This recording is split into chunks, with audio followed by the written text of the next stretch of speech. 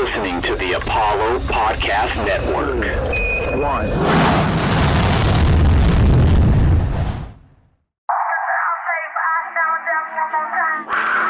To win championships, you've got to have a championship organization. Drexel, what a pass to Anders. Hakeem follows. Dorian Branch fires, he converts. Grimes again. Tough shot. Oh, it drops. And Pull up three in transition for Angela Harris. Jerome says not tonight, not in Houston.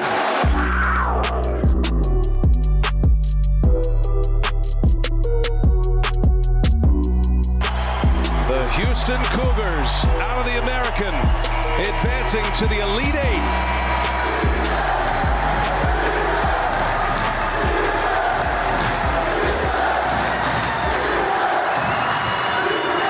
Hello, everybody, wherever you may be listening, however you may be listening. Welcome to another episode of Pod Slamma-Jamma. Pod Slamma-Jamma. How should I say? Pod Slamma-Jamma. Pod Slamma-Jamma. Presented by Apollo Media, your home for all things Houston sports. Once again, we are very happy to be a part of the Apollo Podcast Network. My name is Andy Yanez. You can find me on Twitter at @Yanez_5, and I cover the University of Houston Cougars men's basketball team for the Daily Cougar, the student newspaper at the University of Houston. I do some freelance for the Houston Chronicle. I've done freelance for them for the Houston SaberCats. I've started doing freelance for a local, even more local newspaper, community or impact community newspaper in the suburban areas of the outskirts of Houston. I'm going to start freelancing for them. So great times, just trying to pay the bills. College debt. It's not a joke. But anyways, that you do not want to hear about my problems. Welcome to Pod Slamma-Jamma, presented by, once again, Apollo Houston. And we'll get right into it. The first thing we're going to talk about, Houston Cougars. Houston Cougars. They are in the Elite Eight for the first time since 1984. Not for the first time since 1,000, not 1,000 days, not 2,000 days, not 3,000 days, not 4,000 days, not 5, not 6,000, not 7,000 days, not 8,000 days, not 10,000 days, not 11,000 days, not 12, shoot, not even exactly 13,000. First time since 13,518 days. On Monday, the Houston plays in the Elite Eight. It will have been 13,518 days, 37 years since the University of Houston last played in an Elite Eight game. And back then, it was Akeem Olajuwon. I'm talking about Akeem. No H in the front of his name. Michael Young, Ricky Winslow, leading the Cougars into the regional final. Obviously, that team made it all the way to the NCAA tournament championship game against Georgetown before they ultimately lost to them. 37 years since Houston last played in its Elite Eight matchup. And my goodness, what a run it has been for the U of H Cougars after honestly kind of hanging on by a thread against Rutgers off that 14-2 run to end that game against the Scarlet Knights, 7-0, final 7 straight points. Houston bounced back against Syracuse, and honestly, they looked poised from the start against Syracuse. Signature zone that everyone was talking about when it came to Syracuse was not that big of an issue against Houston. Well, I take that back. Obviously, it caused problems for Houston, but what I mean by that, they seemed poised. They didn't seem overwhelmed by it at any point, and I think the biggest stat that points that out, Houston didn't commit a turnover against Syracuse for the first 11 minutes of that game. They went most of the first half without committing a single turnover. And that helped them build a 17-5 lead early. Obviously, then they kind of started struggling a little bit when Quentin Grimes picked up his second foul. And they had to hold him out of the game for a little bit. And you saw Syracuse rally and on a 15-3 run of their own. The game was tied at 20, but even then, when the game was tied, that never seemed like Houston was not in control. And that's for me, looking at the game. For those of you that do not follow me on Twitter, you should. Once again, that's @Yanez_5. And currently I'm in Indianapolis. I made the trip up here I'm saying here for as long as the University of Houston Cougars are still alive in the NCAA tournament. But just watching them live, well, the little bit I could watch them, because my goodness, the NCAA tournament had nothing to take away from Hinkle Fieldhouse. It is a great venue. It's pretty cool. And for 25% capacity, it got really loud. I can imagine how loud it gets in a Hinkle Fieldhouse once, it's at full capacity, but great venue. So I got to watch most of the game when my view was obstructed, but it never seemed like Houston was rattled by that zone. Dejan Jarreau said after the game that Houston just followed his game plan. It was a great game plan. That head coach Kevin Sampson gave a lot of the scouting credit to his lead assistant, obviously his son, Kellen Sampson, who said he was the one that had most of the responsibility when it came to the scouting of Syracuse and how they do things on offense. That's something that Kelvin Sampson said after the game was really their main concern. It wasn't scoring against Syracuse's defense. That was kind of the headline going in, or that was the main story going into the matchup. No, what Houston focused on was stopping the Syracuse offense. And then, yeah, they succeeded in that. They held Syracuse to just 14 of 50 shooting from the field. Buddy Boeheim came into the game. He had hit 13 3-pointers in the first 2 rounds combined. He had 6 one game, 7 in the other. They held him to just 3 of 13 shooting from the field. He only hit 1 3-pointer against Houston on 1 of 9 shooting. It was a nightmare game for Buddy Boeheim. And not only Boeheim, but the entire Syracuse offense. Houston held Syracuse to just 46 points for the entire game, which is the least points total in an NCAA tournament game by the Orange in program history. For Houston, it was the fewest points allowed against an opponent in program history for Houston. So it was historic defensive effort by Houston against Syracuse. And just like I mentioned, a total team effort for Houston. I think that game was interesting when you look at it, during the American Athletic Conference tournament, after Houston defeated Memphis head coach Penny Hardaway. Talking about Memphis, by the way, they just, on the Sunday that we were recording this, they won the 2021 NIT championship. Memphis, who thought they should have probably been in the NCAA tournament, made a good case by winning the NIT, but I digress. After Houston beat them in the American Athletic Conference tournament semifinal, Penny Hardaway called Houston's 3-guard lineup: Dejan Jarreau, Marcus Sasser, Quint Grimes, a 3-headed monster. And something that kind of stood out to me in the first 3 games for Houston in the NCAA tournament, Houston hasn't had all 3 of those players play well in any one of these games. Obviously, Dejan Jarreau in the first game goes out after the first minute against Cleveland State after suffering the hip pointer injury. So just against the Vikings, one of the heads was held out of the game. Against Rutgers, Dejan Jarreau gutted it out. My goodness. If you didn't watch the game, if you haven't heard about it, and you're listening to this podcast, if you're listening to the podcast and you have not watched second round game, Houston Rutgers, first of all, what are you doing? What are you doing? You need to watch that game. Second of all, if you did, you know what I'm talking about Dejan Jarreau, how much he grit and grinded out that game.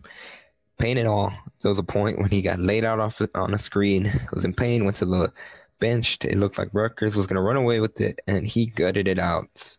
Ended up with 17 points in that game, and Quentin Grimes kind of got it going on offense. But Marcus Sasser struggled heavily in that game, only shot 1 of 9 for Houston. Hit 2 crucial free throws to give Houston a 3-point lead at the end of that game. But, Houston has yet to have those 3 players on at the same time.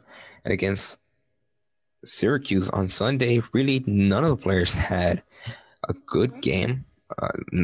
I wouldn't say that. Let me take that back. None of them had a great game. Dejan Jarreau probably had the best game out of all of them. Flirted with another triple-double. He had 9 points, 8 rebounds, and 8 assists. Quentin Grimes led the team in scoring with 14 points. Marcus Sasser had 12 points. Only hit 2 threes on 5 of 15 shooting from the field. that's being nitpicky there. But I think when you look at that Syracuse game as a whole, it was much more of a well-rounded, all-around team win. Justin Guam had 13 point, 10 rebound, double-double. Obviously, that's something that he's kind of been known for this season for the Cougars. In fact, he had a stretch where he recorded double-digit rebounds in 9 straight games. So obviously, every Houston fan knows what he's capable of on the rebounding aspect of the game. But that is something to watch, and I feel like in order for Houston to be among the Gonzagas of the world, the Baylors of the world, the Michigans of the world, they're going to need those 3 players to play good probably twice, if we're being honest. And not to overlook Oregon State, where I'm going to kind of segue there for a second segment. We're going to do a little Houston-Oregon State preview. But in order for Houston to be a serious national championship contender, I say serious, they're in the Elite Eight. Any team that makes it this far is a serious national championship contender. But in order for them to win it all, I believe that Marcus Sasser, Dejan Jarreau, and Quentin Grimes have to have a good game at the same time. To be Baylor, to be Gonzaga, to be Michigan. I mean, to be any of the teams that's still here, honestly, at this point. But you're going to kind of use that to segue, because coming right up, we'll talk more specifics of that Houston-Oregon State matchup in the Elite Eight. Coming right up on Pod Slam and Jamma, your home for the University of Houston Hoops. Looking for a better way to rep H-Town? Be sure to check out ApolloHOU.com for Astros and Rockets apparel you can't find anywhere else. Use promo code LAUNCH for 10% off at checkout. Apollo HOU. All Houston, all original. And we are back here on Pod Slam and Jamma, your home for all things University of Houston Hoops. Once again, we are proud to be a part of the Apollo Podcast Media Network. And if you have followed us over here from the Clutch City Control Room days, we'd like to point out, we're not the only ones who made the move. Obviously, the Launch Pod podcast followed us over, focusing on all things Houston Rockets. You guys should check them out if you have not. Obviously, right now, the Houston Rockets are having a down year and not much in the win column, but there's a lot to talk about when it comes to Christian Wood. Now, they're very high on Kevin Porter Jr., and tanking for Cade Cunningham. That is where things have gotten. But now, I digress, and we'll talk more about the Oregon State Beavers. Their Houston's matchup in the Elite Eight round. Number 12 seed Oregon State. Doesn't really matter much. It's the region final. Now, Oregon State coming into the game 20-12 and defeated Loyola Chicago. Loyola Chicago was a very good team. They really controlled that game in the second round against number 1 seed Illinois. Oregon State was able to beat them 65-58 to advance to the first Elite Eight appearance since 1983. So no similarity to Houston there in terms of how long, or a little bit longer than Houston, between Elite Eight appearances. In that game against Loyola Chicago, the Beavers were led by senior guard Ethan Thompson, who finished with 22 points, 4 rebounds, and 4 assists. Junior forward Boris Alitish recorded a 10-point, 11-rebound double-double. And on Sunday afternoon, during head coach Kelvin Sampson's media availability, he gave high praise to both Ethan Thompson and Alitish. And when he talked about Thompson, he called him an alpha dog. And talking about Oregon State as a whole, Kelvin Sampson said they're long up front, they're athletic.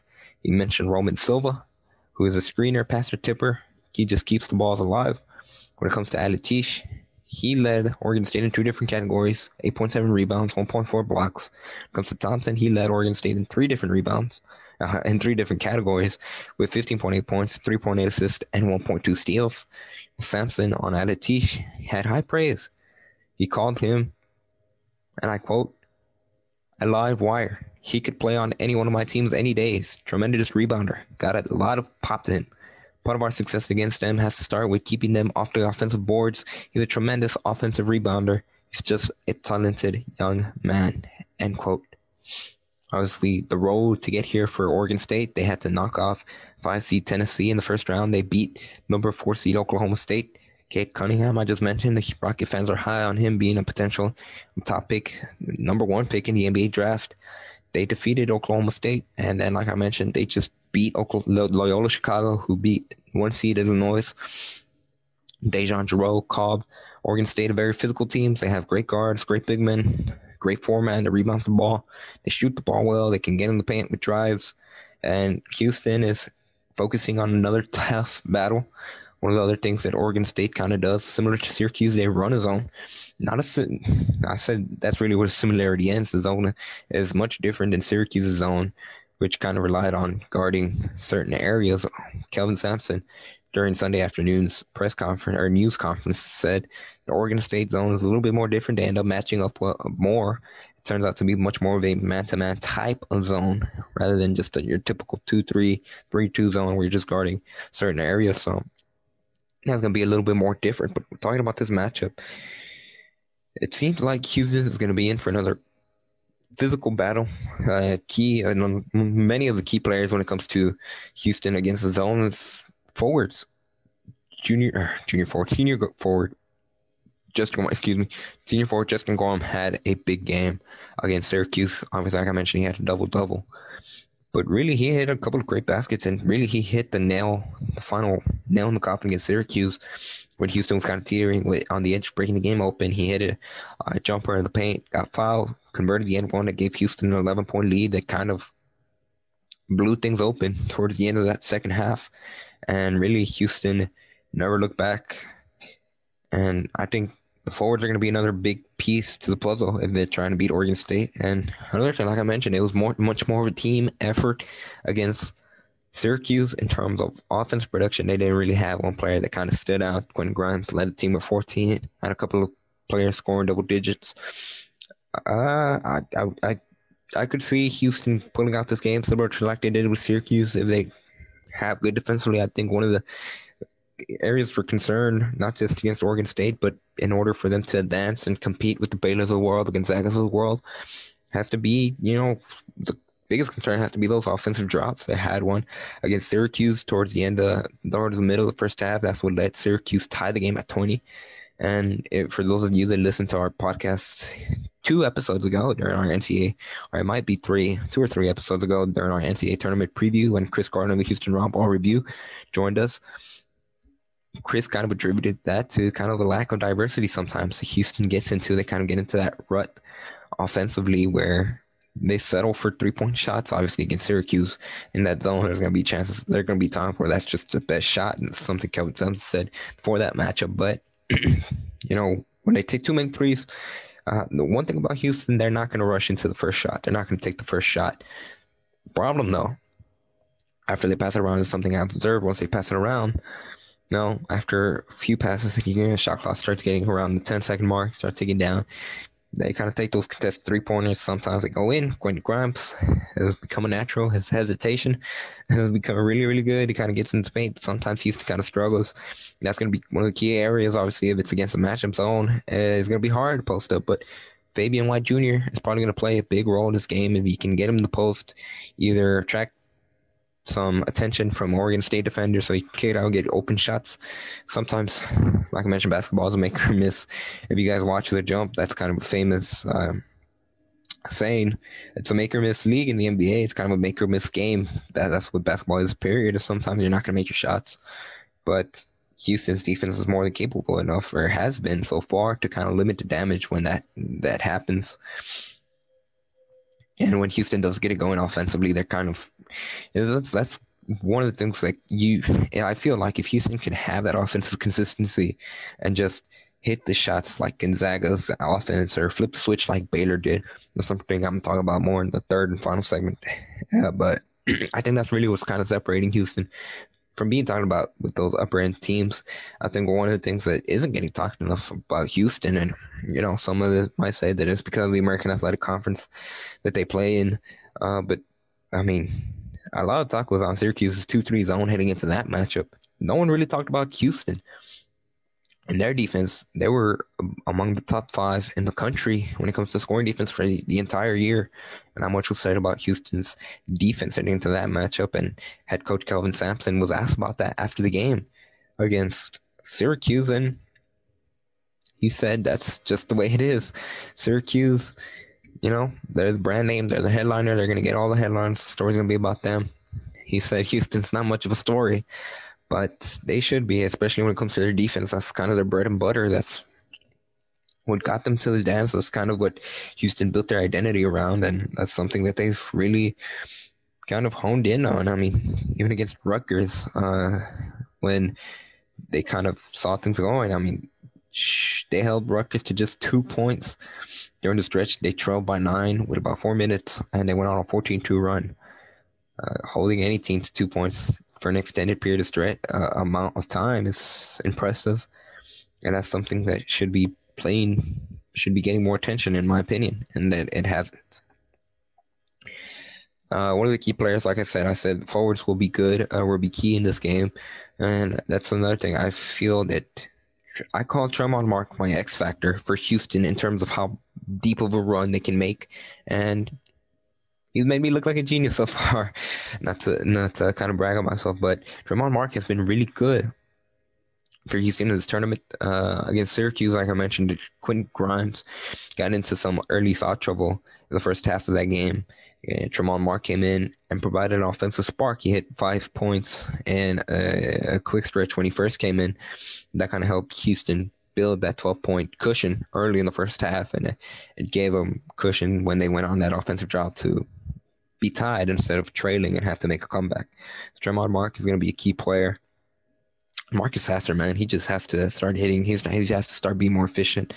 Obviously, some of it has to do with just the role he's kind of playing. He's kind of become Houston's 3-point shooter. But one thing I saw him do against Syracuse a little bit more was being aggressive and kind of taking a torch through the paint towards closer to the basket and trying to get those floaters going. If he can get those shots going just a little bit more efficient, it's going to do wonders for Houston and their chances of advancing and giving problems to the top teams, Gonzaga, Baylor, Michigan. They are 40 minutes away from being in the conversation with those teams. So that's going to be a big factor. And coming right up on Pod Slam and Jamma, we'll talk about those teams a little bit more. The remaining 8, the Elite 8, Gonzaga, Baylor, Michigan.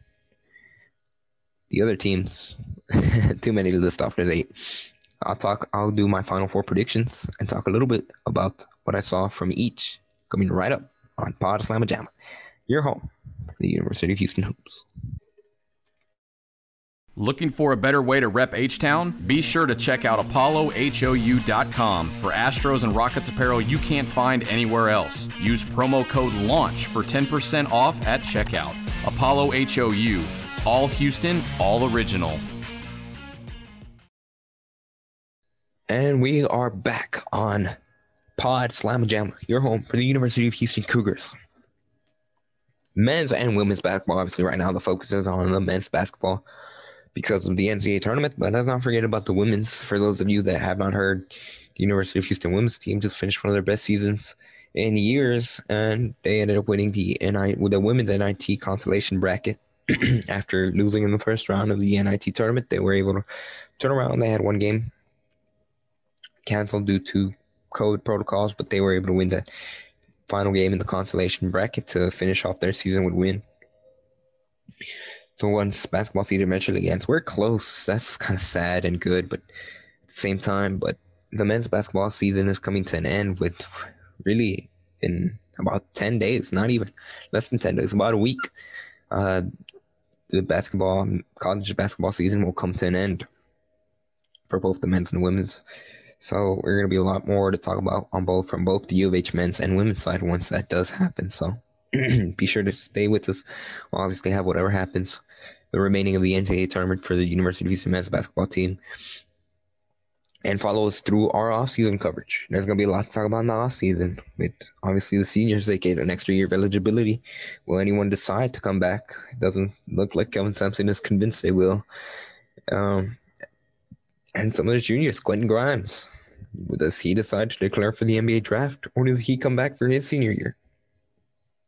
They recently asked Quentin Grimes about had he made a decision yet, and he said that he has not thought about it. He hasn't made a decision, and he said his only focus was on getting a national championship, but that's certainly going to be a storyline once the offseason starts, whenever that is for Houston.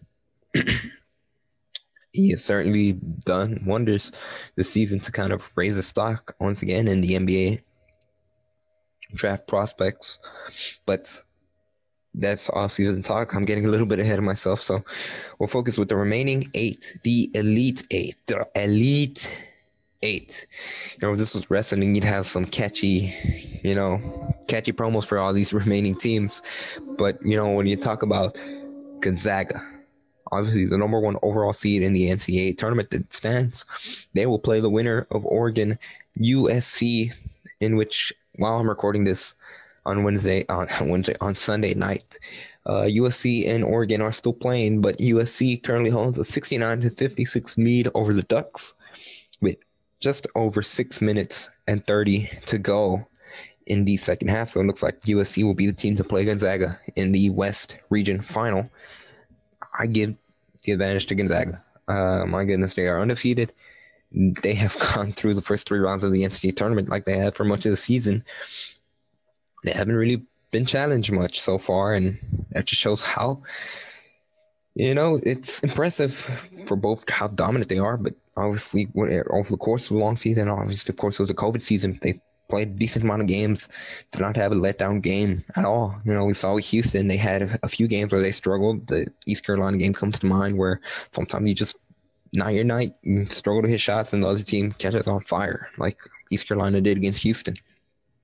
But Gonzaga has been consistent the entire season, and that is why I expect them to be whoever advances between USC and Oregon right now is looking like USC is the team. Over in the East region is going to be Michigan and UCLA. What a game. UCLA and the Crimson Tide, Roll Tide. No, I'm not an Alabama fan, but Roll Tide is catchy. You got to admit that. What a game. That game went to overtime. Alabama forced overtime with a shot at the buzzer as time expired in regulation. But once it got into overtime, it was all UCLA. They outscored, obviously, the Crimson Tide by 10 points, and they are going to the Elite 8. Over in the South region, it is Baylor and Arkansas for a right at a Final Four berth. And I give the nod to Baylor. 25-2 all season long.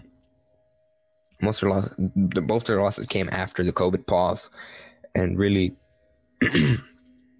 you saw with Houston that you kind of after they go on long pause due to COVID, you kind of struggle to get back. But it certainly looks like they've shaken off those cobwebs. They're getting back into rhythm, and man, I saw a little bit of the tail end of that game between Baylor and Villanova towards the middle of the second half. It was a tight game. Villanova was beating Baylor.